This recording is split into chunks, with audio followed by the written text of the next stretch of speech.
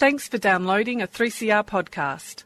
3CR is an independent community radio station based in Melbourne, Australia. We need your financial support to keep going. Go to www.3cr.org.au for more information and to donate online. Now stay tuned for your 3CR podcast. Freedom of Species would like to acknowledge the Wurundjeri people of the Kulin Nation, who are the traditional owners of the land on which we broadcast today. We pay our respect to the elders of all of the lands on which we meet across Australia. Animal liberation! Animal liberation! Animal liberation! Whoa! Whoa!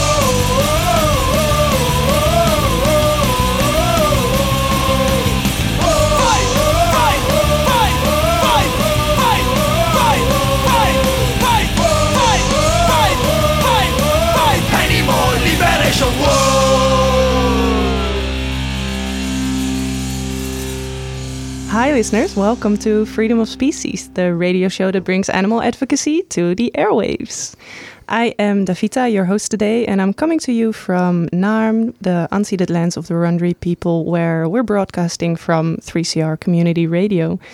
Today, my co-host is Trev. Hey, Trev. Hey, everyone. Yeah, I'd also like to acknowledge we're on the lands of the Wurundjeri people and that sovereignty was never ceded, and it's their land, it's been stolen, and we need to keep that in mind with everything that we're doing on this land. Yes, always was, always will be Aboriginal land.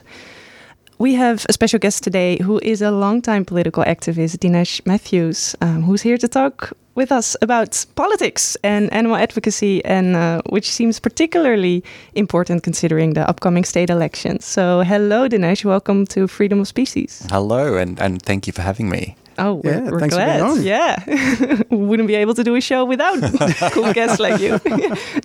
Fantastic. Really happy to be here and talk about what we can do, what to look forward to, and I suppose what I've experienced over 25 or about 30 years of activism in different spaces, from LGBTI activism to drug law reform to a whole lot of different things that I've done as a kid and as an adult and all of this stuff. Yes, we're having experts on the show today. That's great. Well, for people who don't know who you are, maybe a good starting point is how long you've been vegan, or what was your vegan journey? I've been veggie since I was about 21 or 22, and I've been vegan for about 15 years now. And the journey was essentially reading a book. I've been veggie for a while, and then reading a book, and it was quite a comic book, as in comedy.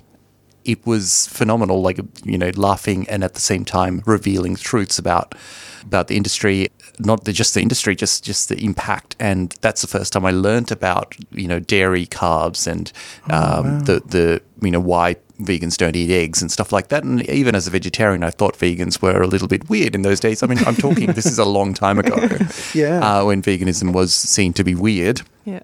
So, I always thought that it was weird until I read that book, and from then on, just overnight, basically switched. Just a shout out to whichever cafe accidentally gave me a soy latte once. A really good soy latte. And that made the switch much easier because, I thought it was the best coffee I'd had. I walked over and asked about it, and they said, it's just a normal soy latte. And I went, oh, wow. So I switched so I'd already started moving away from dairy purely because I liked the taste more. Yeah, and I suppose that led me on my food journey and why I got passionate about cooking and converting people through good food. And I think that was a really positive way of trying to get people to switch over. And a couple of my friends have switched over. Was that your catalyst to get more involved with cooking and baking and things like that? Or were you always doing that and then you just used those skills when you became vegan? No, I think going vegan made me want to cook and learn how to, and the whole baking journey happened because I was vegan, because I couldn't eat anything. That was the catalyst for it. I couldn't eat anything anymore that was baked, and I'm quite a healthy person, so I don't eat a lot of sugar and anything like that, but so I started baking quite a lot. I don't know if you remember, we used to have the Vegan Bake Off in Melbourne that Animal Liberation used to run. Yeah, I know you won. So I won Best Cake twice, I think, and I won 3 other awards there. And I didn't expect to win the first time I entered, and I was quite blown away. And then I started baking a lot more and doing a lot more, and then doing some cooking demos with Zach Bird he's a good friend of mine. We used to cook together at World Vegan Day. I was good chef, he was bad chef, because I'd be quite astounded at the amount of unhealthy things he would put in, and he'd be astounded at all the healthy stuff I was cooking. So I think we worked really well together. He's fantastic, and the stuff he's doing is brilliant, and I always give him a shout out, and really happy to support him. I think he's amazing. Yeah. But I think for me, in terms of converting other people, because I do want to convert a whole lot of people to veganism, and I think it's working slowly, is by making great food, baking amazing things and cakes. And if you want to check out my Instagram, Veganosaurus, I bake for just about every office function. I will always bake something that's impressive. I want to outdo everyone there and show that. And I've labeled it vegan every single time so that people understand that, yes, you can make stuff vegan. And I own the baking channel on Yammer at work, etc. So you post a whole lot of stuff so that people, it's normalizing it, really. Yeah, but I do every now and then have the idea to put together a cookbook, including baking as well. I love doing simple things. I think that's a Sri Lankan heritage. So my background, I was born in Sri Lanka, lived through the civil war that was going on there, and then came here as a 12-year-old with my parents and family. In Sri Lanka, a lot of Sri Lankan food is cooked very quickly because it's a hot country. So you don't want to hang out in the kitchen for that long. That's the way I see it. But the meat-based curries will take a lot of time. But the veggie curries, and Sri Lankan is mostly veggie, mostly vegan, because we use coconut milk in everything and no ghee. Generally, ghee is a very Indian butter staple. So in Sri Lanka, you use vegetable oil and not much dairy at all. Even pancakes we make with coconut milk. So when I went vegan, my dad was like, oh my God, what are you going to eat? And my mum just sort of thought about it for a second and said, actually, he can eat everything that's on this table apart from the meat. So she's like, everything is vegan. Like, we don't put dairy in anything because I use coconut milk. Yeah. And so I learned from her all of the Sri Lankan food that I cook. And I've done cooking classes during the pandemic for people as far away as America and stuff like that, where I try and do the 4 dishes in 30 minutes is my big thing. That's what I try and do. Nice. Is 4 dishes. That's a complete meal and a completely balanced meal. Wow. In a Sri Lankan lunch, essentially. That's fantastic. So what about, I know you're saying that you've been active politically for a long time, even before you were vegan. Maybe share your previous political experiences and activism, and if you've been involved in any organisations in your life politically. My first sort of foray into politics was when I was like 12 or 13, I think. My dad dragged me along to a couple of Save Albert Park rallies when the Grand Prix was just starting up and stuff like that. Went to all the anti-Kennett rallies with him and stuff like that. So he's heavily involved in not involved in a political party per se, but he's always been pushing people to read the papers, find out what's going on around you, and always advocate for those that are not as well off as you. So that's sort of ingrained into me, which is I'm really thankful for. Since then, when I went to university to La Trobe Bendigo, I was elected president of the student union there. So I've been involved in a whole lot of different things, from drug law reform, because I moved to St Kilda after university, and we had street sex workers outside our house.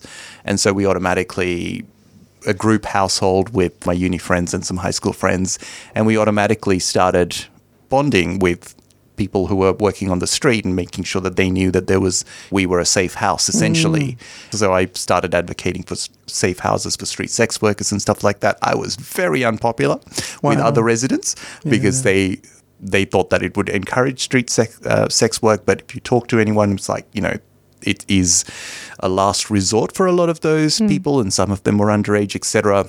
And decriminalization was a big issue for me and stuff like that. Now, I do notice that 25 years later, we've got decriminalization of street sex work, which is a huge, huge thing just to prevent crime in the future, because street sex workers who are attacked can't report their attacks. And so therefore, the perpetrators get away with it for a lot longer, and they get more and more brazen until they start attacking a whole lot more people. Yeah. So it's really important in every single way. The same with drug law reform and drug injecting rooms, etc. Yes. Living in St Kilda at the time, I was always saying, well, we need an injecting room here because our porch is now the current safe injecting room. So you may have big fences, but we don't. And we were, I've gone out and talked to them and made sure that they were safe, etc. Please clean up after yourselves, etc. But we, or residents, shouldn't be the ones housing safe injecting rooms, etc. So it's like we're not qualified. Yeah. But at the same time, we didn't want to call the police. Yeah. But there was a whole lot of activism around a whole lot of those sorts of issues. So I suppose this is going 25 years back. So very, very unpopular in those days. Well, still are especially the sex it's- work issue is very still controversial, unfortunately. And kudos to Fiona Patten and all the upper house MPs, including the EJP supported it, the Greens supported it, and just about everyone apart from the slightly crazy right-wing people in there. It is actually just a human right, you know. You need to protect people who are street sex workers, because if they want to get out of it, you can't, you know, give them a criminal record and all that sort of stuff. It just follows you all through life. So it's about understanding how important it is to help people, you know. And also, as I said before, attackers will keep attacking other women because they can get away with it. And get more brazen, as we found out with Jill Meagher, who got attacked in Brunswick. But that attacker had attacked street sex workers previously and not been reported because they couldn't report. It's the same with brothel workers, illegal brothel workers, etc., or people who've been trafficked. They can't report it because it's illegal. If it's not decriminalized, it just means that they're going to get deported, or so it makes it very, very difficult to report crimes or attacks or whatever. I know we've talked about things other than animal advocacy, I suppose. Well, I think that's important. Yeah, and it's important as vegans, well, as anybody actually, to show up fully to other causes beyond animal advocacy. Because not because we're vegans, but because it's about fighting injustice. You know? And it is the right thing to do. And it is the right thing to do. And that showing up fully to another cause without expecting anything in return, on the vegan scheme, I reckon. Yeah. It's building connections for me as well, like, you know, a human connection, you know, not being scared of, if you see someone on the street, you know, not being scared to, you know, kneel down next to them and have a chat to them, because a lot of them, it's just that humanness. I think I've learnt a lot from my dad, watching him as I grew up as a kid, where he would always treat everyone as an equal. And to me, it is something to consider, that we, in a lot of ways, a lot of us are privileged to have been born where we are and the way we are. So to always consider that not everyone has the same privileges as us, and then to try and help as many people as possible. And for me, it's always been the other aspect as well, coming from a Buddhist country and always being open to that sort of aspect of Buddhism, treating every single being as how you would like to be treated. Because it's about being charitable and looking after people and doing whatever you can for those that are, well, you know, less fortunate than you are. And I don't consider myself that fortunate. I just happen to be very lucky to have been able to leave a country at that time when it was in trouble, and then, you know, put myself through university. And my dad worked 3 jobs. It was a very, very difficult life, all that sort of stuff. So I've seen all of that and consider that some people don't have the same sort of privileges that I've had. And I think I've heard this a couple of times where people have said, "Oh, why are you giving money to that person? They're just going to go off and buy drugs." I don't need to judge that. That's not my place to judge. If that's what they need to get by on that day, that's okay. Yeah. And for me, during the pandemic, I made sure I went out and got cash out and had cash on me, because at the moment, people on the street are doing it really rough, because not a lot of people carry cash anymore. Yeah. So making sure that you carry cash to look after those people who are really struggling. If you think we are struggling with rising costs of food, etc., people on the street, they are struggling a lot more, because there's less money for them to live on, and they have to put up with the weather and all that sort of stuff, as well as rising costs of living for them as well. It's much harder for them to eat because they have to buy takeaway. They can't cook food. Yeah. Yeah. And it's not like you never bought drugs, Tracy. That's always something that comes in my mind. Should we take a song break? Let's take a song break. What's your first song, Dinesh? When you told me that I could choose 2 songs, there's so many songs. So my background is actually music theatre. So I've studied music theatre, etc. But the song that really resonates strongest for me is Nina Simone's Mississippi Goddam. And I want you to sort of have a listen to the words that she sings about going slow, which is what the black community kept being told, to just go slow, don't accept fast change. And I think she puts it really well about how that is just a ridiculous concept in terms of equality, asking people to go slow. Another important line in it is, you don't have to live next to me, just give me my equality. Those words just make me tear up immediately, because if you just have a look at Nina Simone's life, her life was tragic in the sense that she was a concert musician, concert pianist, trained, brilliant, but could never really get to perform much in America, so she had to move to France because of racism. And of course, a couple of years ago,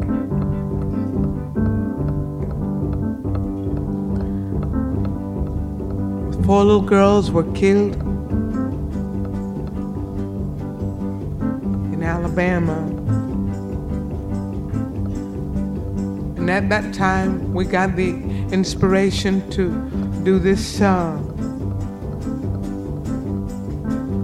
But Dr. King's murder has left me so numb. I don't know where I'm at, really.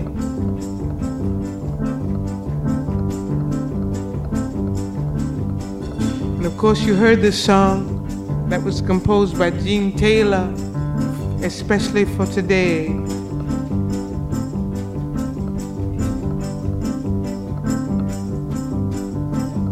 But I hope that between now and the end of the year, it'll all be together enough that we will have songs that go down in history for these wonderful, brave people who are no longer with us.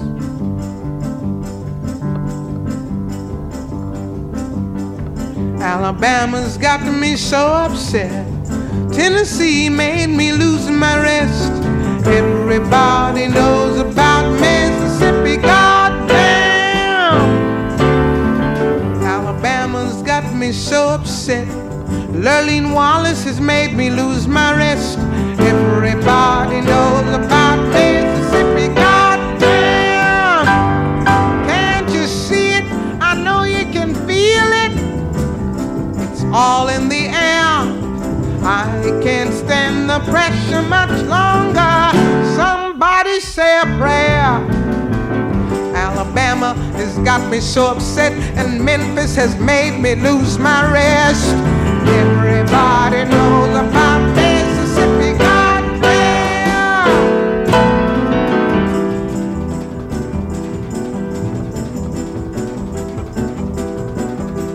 Hound dogs on my trail, little school children sitting in jail.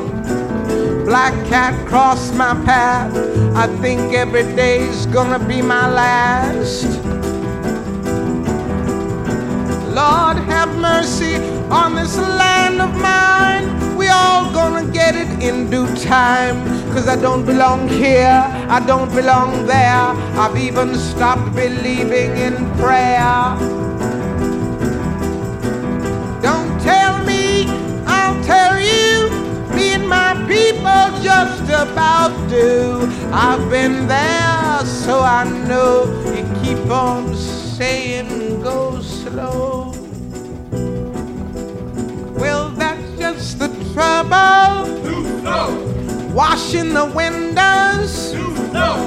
Picking the cotton. Too slow. Nothing but rotten. Too slow. Too damn lazy. Too slow. Thinking's crazy. Too slow. Where am I going? What am I doing? I don't know. I don't know. Just try to do my very best. Stand up, be counted with all the rest. 'Cause everybody knows about Mississippi, goddamn. Now you heard him. He's one of you. If you have been moved at all, and you know my songs at all, for God's sakes, join me. Don't sit back there. The time is too late now. Good God. You know, the king is dead. The king of love is dead. I ain't about to be nonviolent, honey.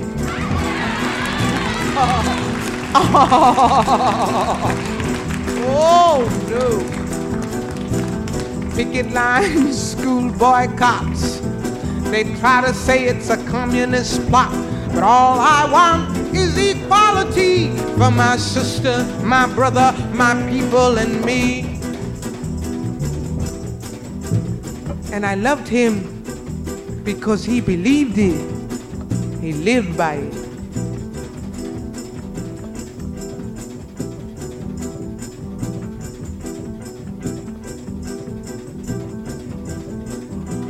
But you lied to me all these years. You told me to wash and clean my ears and talk real fine, just like a lady, and you stopped calling my mama Aunt Sadie.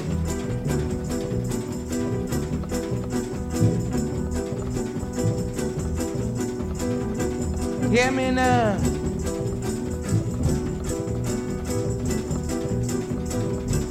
But my country is full of lies. We all gonna die and die like flies. I don't trust nobody anymore. Keep on saying go slow. That's just the trouble. Too slow. Desegregation. Too slow. Mass participation. Too slow. Unification. Too slow. Do things gradually. Too slow. Will bring more tragedy. Too slow. Why don't you see it? Why don't you feel it? I don't know. I don't know. You don't have to live next to me. Just give me my equality. 'Cause everybody knows about Mississippi. Everybody knows about Alabama. Everybody knows about Mississippi. God damn. That's it. Have you heard of long COVID? If you or someone you know have had COVID-19, you may still experience symptoms weeks or months later. There are many symptoms of long COVID, but the most frequent are extreme tiredness, shortness of breath, and muscle aches and joint pains. Anyone can experience long COVID, including children.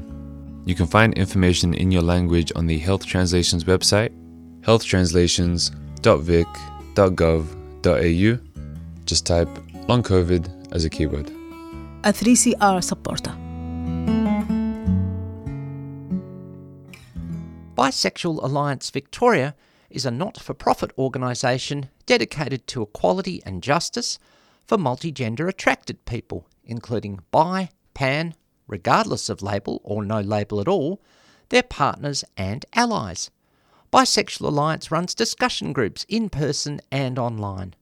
The group offers a safe and fun space to share your experiences, ask any questions regarding your sexual identity, and provide peer support. Bisexual Alliance is especially keen to hear from multigender attracted people in regional and rural Victoria. Donations of $2 or more to Bisexual Alliance are now tax deductible. For more information, visit our website at bi-alliance.org, email info@bi-alliance.org, or find us on Facebook or Twitter. A 3CR supporter. Hello, listeners. Welcome back to Freedom of Species. You just heard Nina Simone with Mississippi Goddamn. We're here talking to Dinesh, and funnily, we haven't even talked about your work with the Greens, which is what a lot of people assume you're doing all the time. So, what's up with the Greens? How long have you been involved? Yes, I've been a member of the Greens for about 25 years, and I joined the Greens when the Greens were on 1% of the vote federally. So it's very small party, and we were doing raffles essentially, and the Greens nearly went bankrupt at one point, and it was a whole lot of small fundraisers to try and pay off debt, etc. So it was very, very small. So I ran the year after I joined. I ran as a candidate for then Melbourne Ports, now called Macnamara, which is now the most marginal, Greens Labor seat in the country. I think it's only 400 votes or something like that separating the Greens and Labor, and has been that way for 2 elections now. Yeah, well, really this time it got much closer, and surprisingly, because there was a huge swing to Labor, and even with that, there was a bigger swing to the Greens in that electorate. I've sort of been involved for a long time. was the national campaign manager in 2001 during the Tampa election when the Greens vote suddenly started changing. And in 2007, I was the state campaign manager. And in 2014, I was the campaign manager for the seat of Prahran. Prahran was my baby since 2002 when I ran for Prahran. And I realized that the Greens could win it. It's a mathematical thing. Yeah. It took me about 12 years to convince the Greens to go after Prahran. And once we did, I was a volunteer campaign manager for about 9 months, 10 months. Put me in a lot of debt. But in the end, we won that seat by 31 votes. Yeah. It was the first time the Greens had beaten a Conservative candidate in any seat. And since then, I've gone around the country and trained people on identified seats that the Greens can win by just getting just to that level of votes that we need to jump Labor and win the seat. The magic number. The magic number is mathematically 26% or 25% or something like that, but you actually need a little bit more. Since then, we won the seat of Ballina, which I've gone up a couple of times for in New South Wales, and that was off the national, so it was a safe national seat. Yeah, that's awesome. And after that, it was the seat of Maiwar, which the population pretty much mirrored the population of Prahran. And so I went up there quite early and we had a chat to them about a great candidate, great campaign, this is how you do it. And since then, obviously, the Greens won the seat of Ryan, which in Brisbane, and again, the population mirrored kind of like Prahran, progressive voters, and then you have a bedrock of a Liberal vote there, but then there's a portion of those Liberal voters who just vote Liberal because, their parents voted Liberal and stuff like that, so you can actually talk them around. That's something that I find quite weird, is that a lot of people tend to be married to a political party and then the values don't actually align, which I find really strange. My parents voted this way, so this is how I vote, sort of thing. So for minor parties, I think that's a hard thing. And what I think we saw this election was a whole lot of that younger generation who are not following that path of I'm just voting the way my parents vote, and they're making their own decisions, and suddenly the political landscape changes. I think that's really important. Yeah. I think the most important thing in terms of, whatever party that you're involved in, get involved. Get involved in progressive politics. And don't just become a member, but get involved in the internal party as well. I think it's really important to make sure that it's democratic and that it aligns with, the values that you joined up with. And so you need to be active internally as well, not just be a member. It's really, really important. And the more progressives that we have in Parliament, the better it is for everyone, really, for animals and for humans. So I absolutely don't have any problem with anyone joining Reason or Animal Justice Party or Greens or whatever. I do, don't join the Liberals. But apart from that, I think, be active. It's really, really important to be active. Yeah. And what it's like being a vegan in the Greens? Is there much support for veganism or vegans, or how does that work? It's very interesting, surprisingly. So we have some pretty high-profile vegans in the Greens, and then we have some high-profile people who aren't vegans or don't consider that an issue.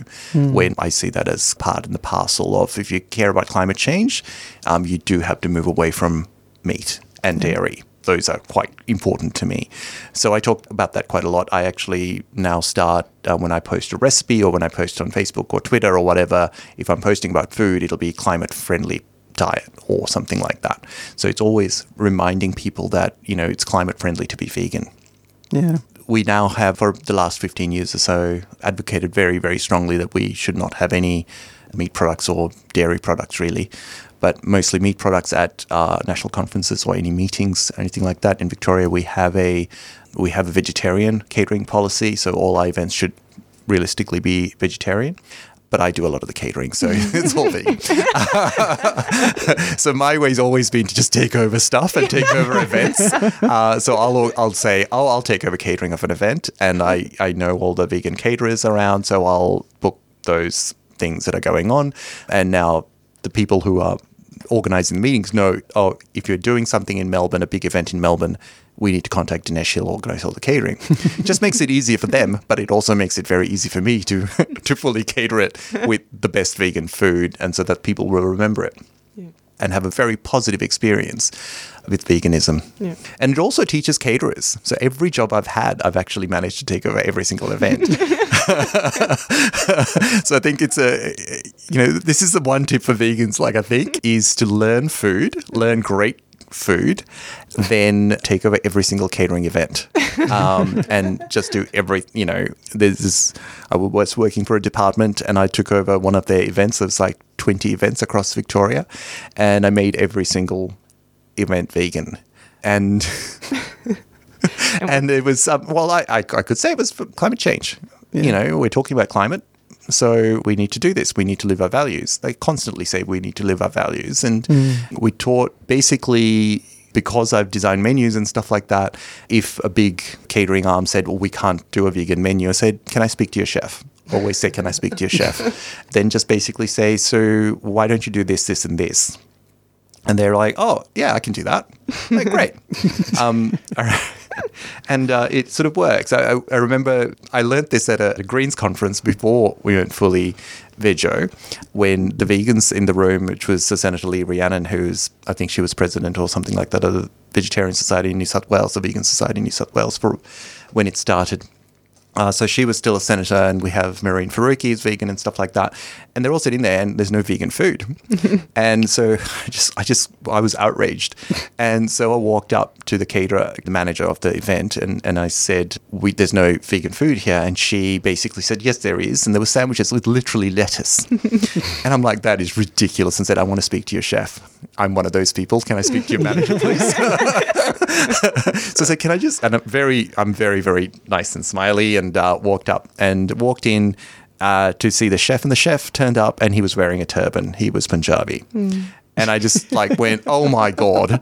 And so I walked straight up to him and said, you can do a vegan dish. And he's like, oh yeah, sure. And within 20 minutes, he brought out 2 or 3 curries, fully vegan. It was phenomenal. And everyone else was like, what is that food? Can we have that? I'm like, I'll have what they're having. You can, but let us eat first. So, But yeah, Dinesh, have you felt any pressure from other vegans to leave or boycott the Greens and support AJP instead? Because I've seen a lot in some vegan circles and animal rights circles, there's that expectation that AJP should be the number one focus. And there's a bit of a hesitancy to accept people getting involved with other political parties. I think it's quite important as vegans, not just to be involved in AJP, but across the board. We can't really expect the AJP to win government. As I've been involved in what's now a major party for 25 years, and we're still not there to form government. And even when you win the balance of power, Labor and Liberal get together and pass things. And I think it's really important to make sure that you don't have this sort of black and white policy of, oh, you're vegan, so therefore you have to join the AJP, or you have to join the Greens, or because of you're an environmentalist or whatever. We do need to be represented across the board. Look, I think it's important to be everywhere, and it's important to be advocating for policies and to be waving that flag and to be friends with particular campaigners to go, hey, why haven't we seen this yet from our campaign? I know at the polling booth, a couple of AJP volunteers were like, we haven't seen the Greens advocate on live export this election. And I just, immediately pulled it up and said, well, actually, this is what Mehreen Faruqi, Adam Band, everyone's been putting out. and we care enough. We were there just because we weren't there at a particular rally doesn't mean we don't care about it. We are there. I've been going to rallies for 25 years. I'm exhausted. If I went to every single rally still, it's just like every weekend, and it's exhausting, and every now and then you need it. And that's the other thing. Take breaks. It's absolutely not sustainable to be there every time, everywhere. And I think it's not just on an individual level. I think political campaigns need to take breaks, because if a campaign just goes full ball, just constantly on one issue, it'll become sort of background noise after a while. And you need to have those pauses and talk about other issues that have been neglected for a little bit and then bring it back. It's got to be a cycle. So I think a lot of people that maybe criticise, because I've even seen some people criticise, and I'm not saying that the Greens are above criticism, like I do criticise things of the Greens as well. Yep. Criticise everyone. That's politics. I mean, that's how you improve policy. You criticise not the person, you try and criticise the policies, and that's how you improve. And I know there was a stretch where the Greens went really hard on refugees refugees as a policy platform. And then when they, it didn't quite work, like they still only got one federal seat in the lower house at that election, which was Adam Bandt staying in. And so they sort of had to do a reset. And then I know there was a bit of kickback from some of the refugee advocates saying, why have you gone quiet on refugees? Why don't you care anymore? And it's sort of like, well, you can't just keep going. If you hit a brick wall, you have to sort of find another way to go around, and you need that sort of reset, a little bit of dead time, and talk about another issue so that when it comes back, it actually gets people's attention, and it's not just this nagging sort of voice in the corner that's not going away, and people just tune that out. It's really interesting, I find, because with a name like the Greens or the Animal Justice Party or, Labor Party itself, again, the name implies that it's a one-issue party. They only care about industrial relations, but they don't anymore. We now know that they're a party with policies everywhere. Same with the Greens. When I first ran at the first Pride March I organised, people thought we were Greenpeace. So, people hadn't heard of us, and also they think, oh, why are you advocating for equal marriage, or why are you advocating on this issue? You should just concentrate on the environment. But I think it's really important, as you say, is to have a diversity of messages, have a diversity of policies, and make sure that they're scientifically proven, and go with that. And change your policies if they're wrong. Yeah. I've changed track on one or two things, and that's once the science is settled, you change tack and you accept that this is the way forward. And I think you have to set that standard. Yeah. So you gave the example just now about the Greens wanting to ban live export. So are there other similarities in policies between AJP and the Greens? I would say that just about even on issues like the kangaroo cull in the ACT, there's a whole lot of us who are absolutely opposed to it, even in the ACT Greens. Yeah. And you would see us advocating, you would see the New South Wales Greens putting up proposals, etc. So there's dissent even when one of the parties goes what I would call a little bit out there, away from our policies. And it doesn't stack up. The kangaroo cull in the ACT doesn't stack up. We should absolutely be fighting hard to stop it. Yeah. But in terms of anything else, I clearly do not see much at all, except in how hard we argue for certain things. And, in our agriculture policy, we do talk about humaneness and stuff like that in the Greens. And we do talk about the climate impacts, but it's not front and centre when we go out there into the public. Now, that might be for different reasons, lots of different reasons, possibly trying to avoid a front page in the Herald Sun and the Age, who absolutely, they don't particularly want the Greens to succeed for a whole host of reasons, where because of the donations that the Greens refuse to take, etc., it means that there's less chance of being swayed on particular issues. So a whole lot of very, very wealthy people absolutely do not want to see the Greens gain any power at all. And so the media will follow who their sponsors want them to do, essentially, I suppose. So I think pretty much on everything, the Greens and the AJP would align. And I would find it very difficult to find points of difference, apart from specific things like the kangaroo cull in the ACT, but then a whole lot of the state parties absolutely oppose it. Yeah. I'd say most Greens as a national party are against the kangaroo cull. Yes. And it's just because of certain members in power in the ACT. And there's still, as you say, even dissent within the ACT Greens. But it's by no means a majority of the Greens support that. I think the majority are against it. Yep. And it just so happens that people in power are ones that are letting it go through.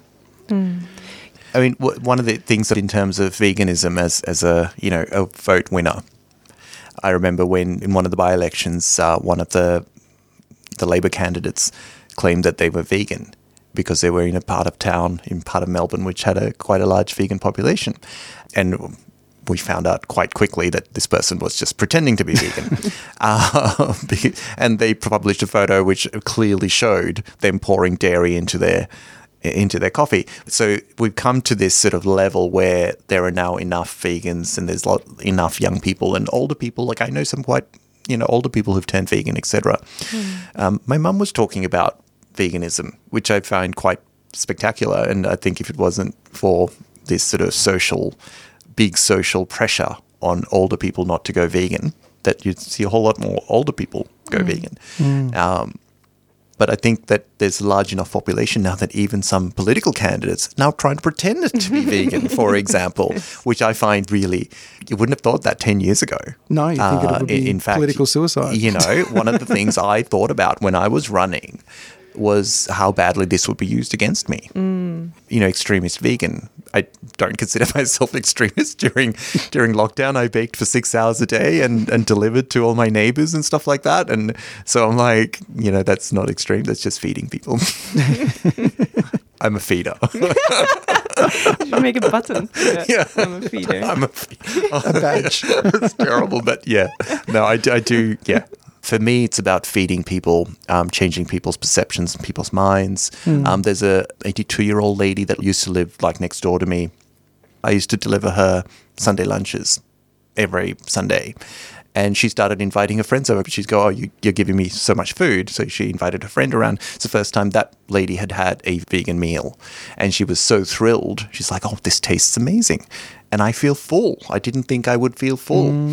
And it's that generation which weren't exposed to much ethnic foods or diversity of food, different kinds of styles of food, etc. So I'm all into that. If I had the money, what I would do is open a really cheap, nutrition-rich food source in the city and have it really quite cheap so people can feed themselves. Let's take another break. Another song. What's your second song choice, Dinesh? So when you asked me for a second song, I thought of my favourite song of all time, which is called The Origin of Love. It's from Hedwig and the Angry Inch. If you haven't seen the film, go see the film. If you ever see it on stage, go see it on stage. It's based on Plato's Symposium. It's about finding love, I suppose, but not being able to find love if you haven't actually found love within you.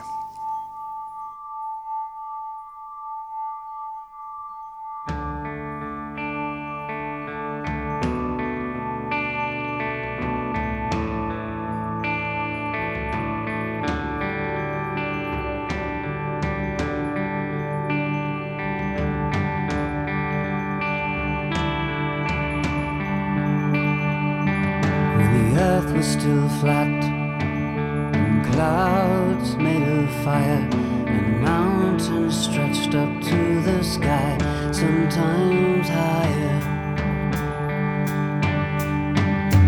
Folks roamed the earth like big rolling kegs. They had 2 sets of arms, they had 2 sets of legs, they had 2 faces peering out of one giant head, so they could watch all around them as they talked while they read, and they never knew nothing of love. It was before the origin of love. Origin of love. The origin of love. Origin of love.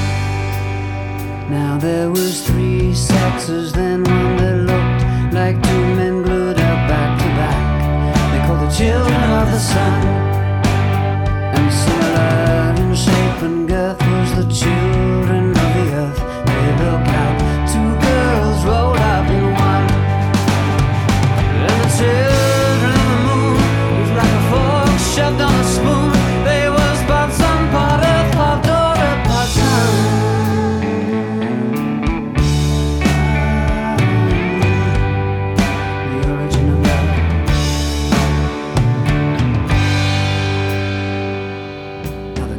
Grew quite scared of our strength and defiance, and Thor said, I'm gonna kill them all with my hammer, like I killed the giants.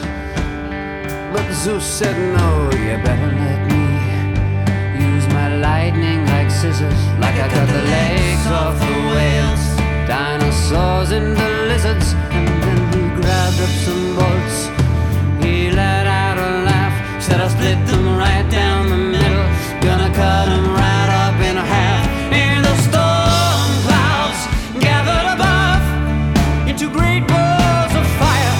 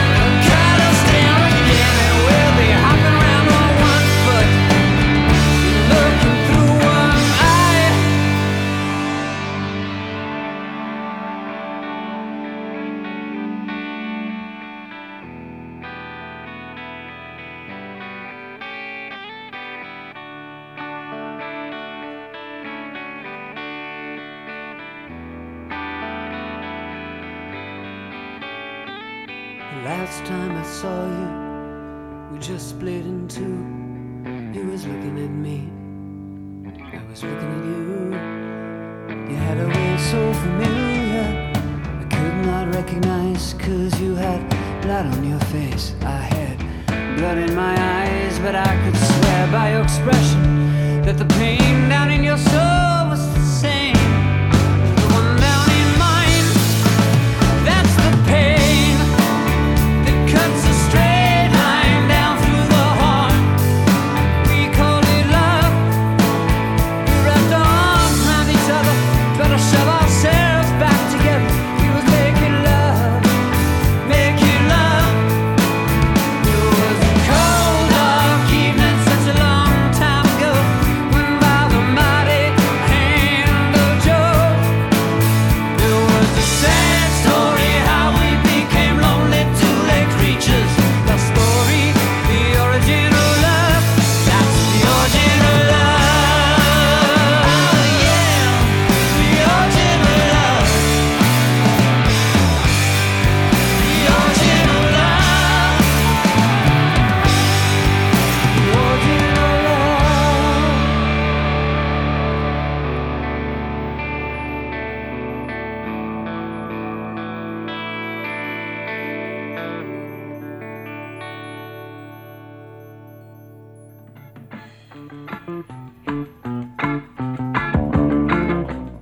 Do you have a few children's picture books or footy boots that your kids have outgrown but want to find them a loving home?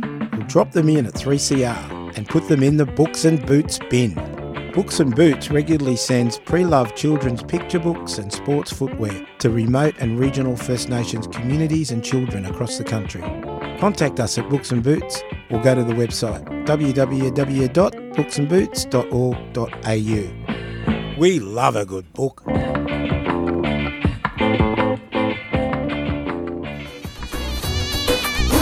The revolution in Rojava is a beacon of hope for the world, putting direct democracy and feminism into practice on a broad scale.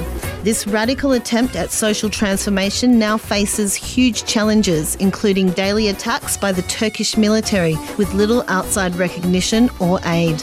Show your support for Rojava by joining Northeast Syria Solidarity, or NESS, and help ensure the survival of this inspiring experiment in social change. NESS sends aid, raises awareness, and builds solidarity. Get involved at www.nesssolidarity.org.au. NESS is a 3CR supporter. Hey listeners, welcome back to Freedom of Species. You just heard the song Origin of Love from the movie Hedwig and the Angry Inch. Yes! We like to focus a bit more on how to unite different left progressive parties. Like, what are some of the policies or the projects that we can work on right now that seem to have like a common ground between the different parties? There's a few that stick out, and I think that a few are gaining a lot of support. A lot of people, and I've been quite surprised at how quickly this has changed in terms of horse racing.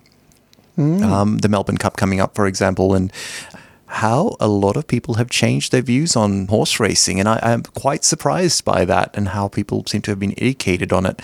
Greyhound racing, I completely understand because it's something we're not used to. We've never really watched it. A lot of people haven't engaged with greyhound racing.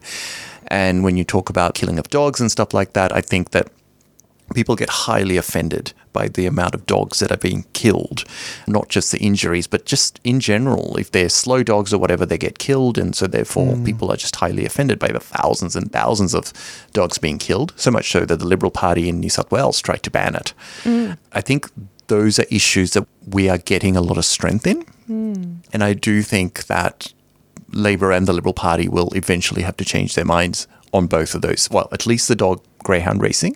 There's a lot of money involved in horse racing, which I think is what's stopping the major parties coming around to it. This is why I think that looking at everything holistically, for me, Corruption Commission, for example, was the most important thing in terms of politics for the last 25 years. Like the Greens had been pushing for a Corruption Commission with the power to investigate politicians and federally for nearly 20 years and putting it up every year, and everyone used to vote against it. You know, integrity in politics and sort of cleaning up our donations laws is what will actually advance fair policy. And for me, if you could ban donations from the gambling industry, suddenly that particular industry cannot have the huge amount of influence it does at the moment.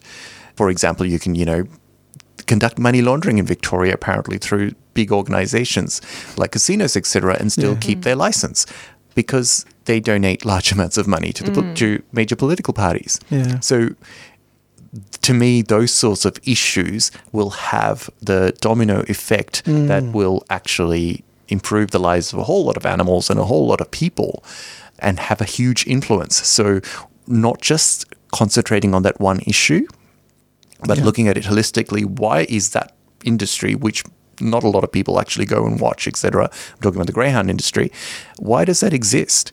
And then following it back through the money trail to find out why it exists, and then trying to target it at the root cause. And for me, it's trying to figure out a way around corruption in political donations, cleaning that up. Once we clean that up, that's when politicians start actually working for the people.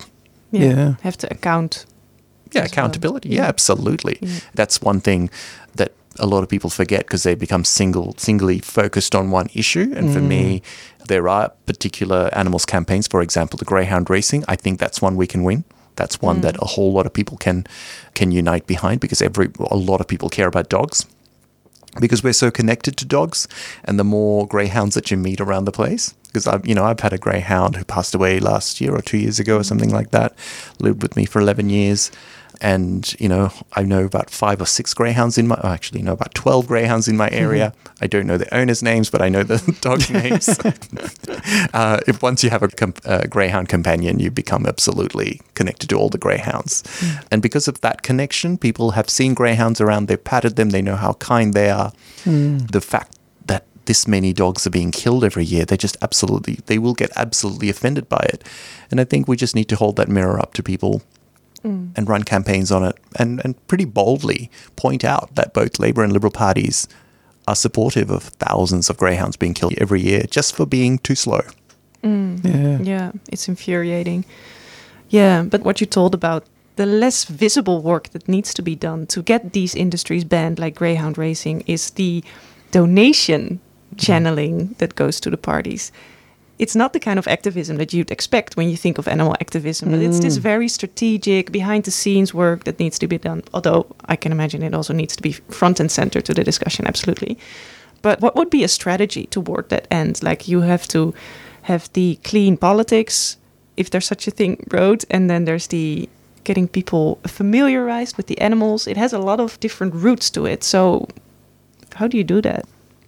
If you're not involved in politics heavily or anything like that, calling your politician, calling your MPs, member of parliament for your area, and talking to them about donations. Where do you take your donations from? Why is there not a cap? Why are you taking donations from this particular group, etc.? Because for me, the root of all evil in the world at the moment comes from donations, from organized interests. And if we can solve that, suddenly everything normalizes itself and we have a fair justice system, etc. And I think that's where we're going wrong. In America, that's what's absolutely gone wrong, is the dark money that flows into those campaigns and the dark money that flows into our campaigns here, even in Victoria. With our new laws, which is meant to clean a whole lot of that up, we've just discovered, I don't know if you've noticed, there's a whole lot of things that seem to have happened in the Liberal Party recently in terms of donations. So there's ways around even the tight donations laws that we have. The common sense things to me, like the wastage in horse racing, the wastage in greyhound racing, wastage is a horrible way to say, they're literally being killed for being slow. We can actually get rid of it, but the root cause of it is donations from industries and, money laundering and buying politicians essentially. And if we can stop that, it will absolutely normalize a whole lot of those issues that we really care about, and it will make those politicians judge those issues on their merits rather than on the money they receive from a particular lobbyist and have to constantly vote in one way. And I think this shows an importance of why, as you said, like a holistic sort of non-single issue approach to politics in general as well is really important, because these things will get lost in a single issue campaign. People won't even consider it. it'll even just be considered a distraction by some people. They might even think it's a negative because it's going to distract people from their single issue. So it's not a sexy issue.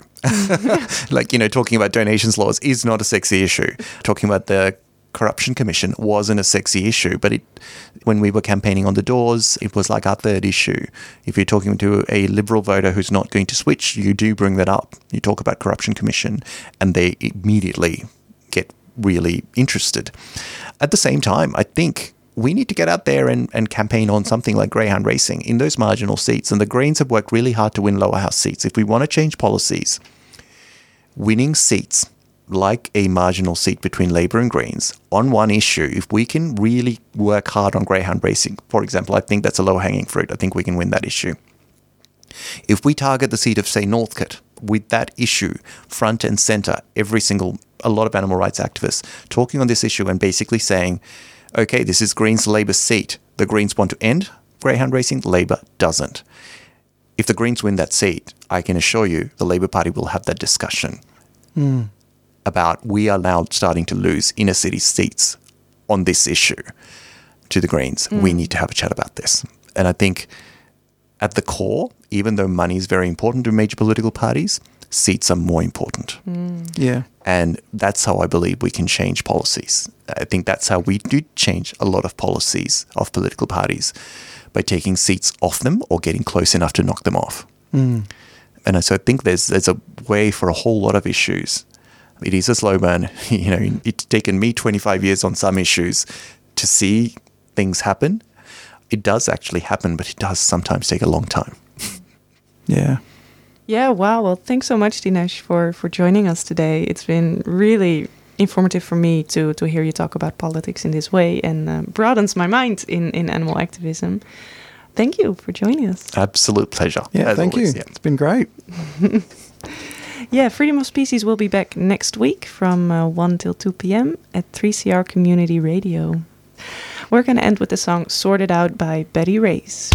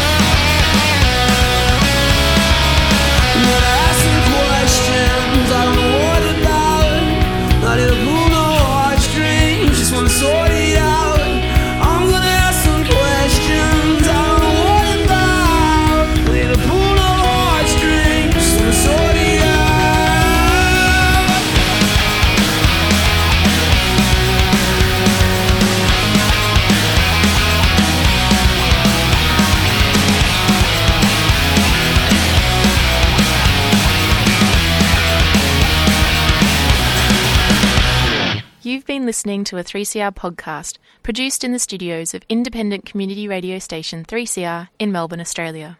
For more information, go to allthews.3cr.org.au.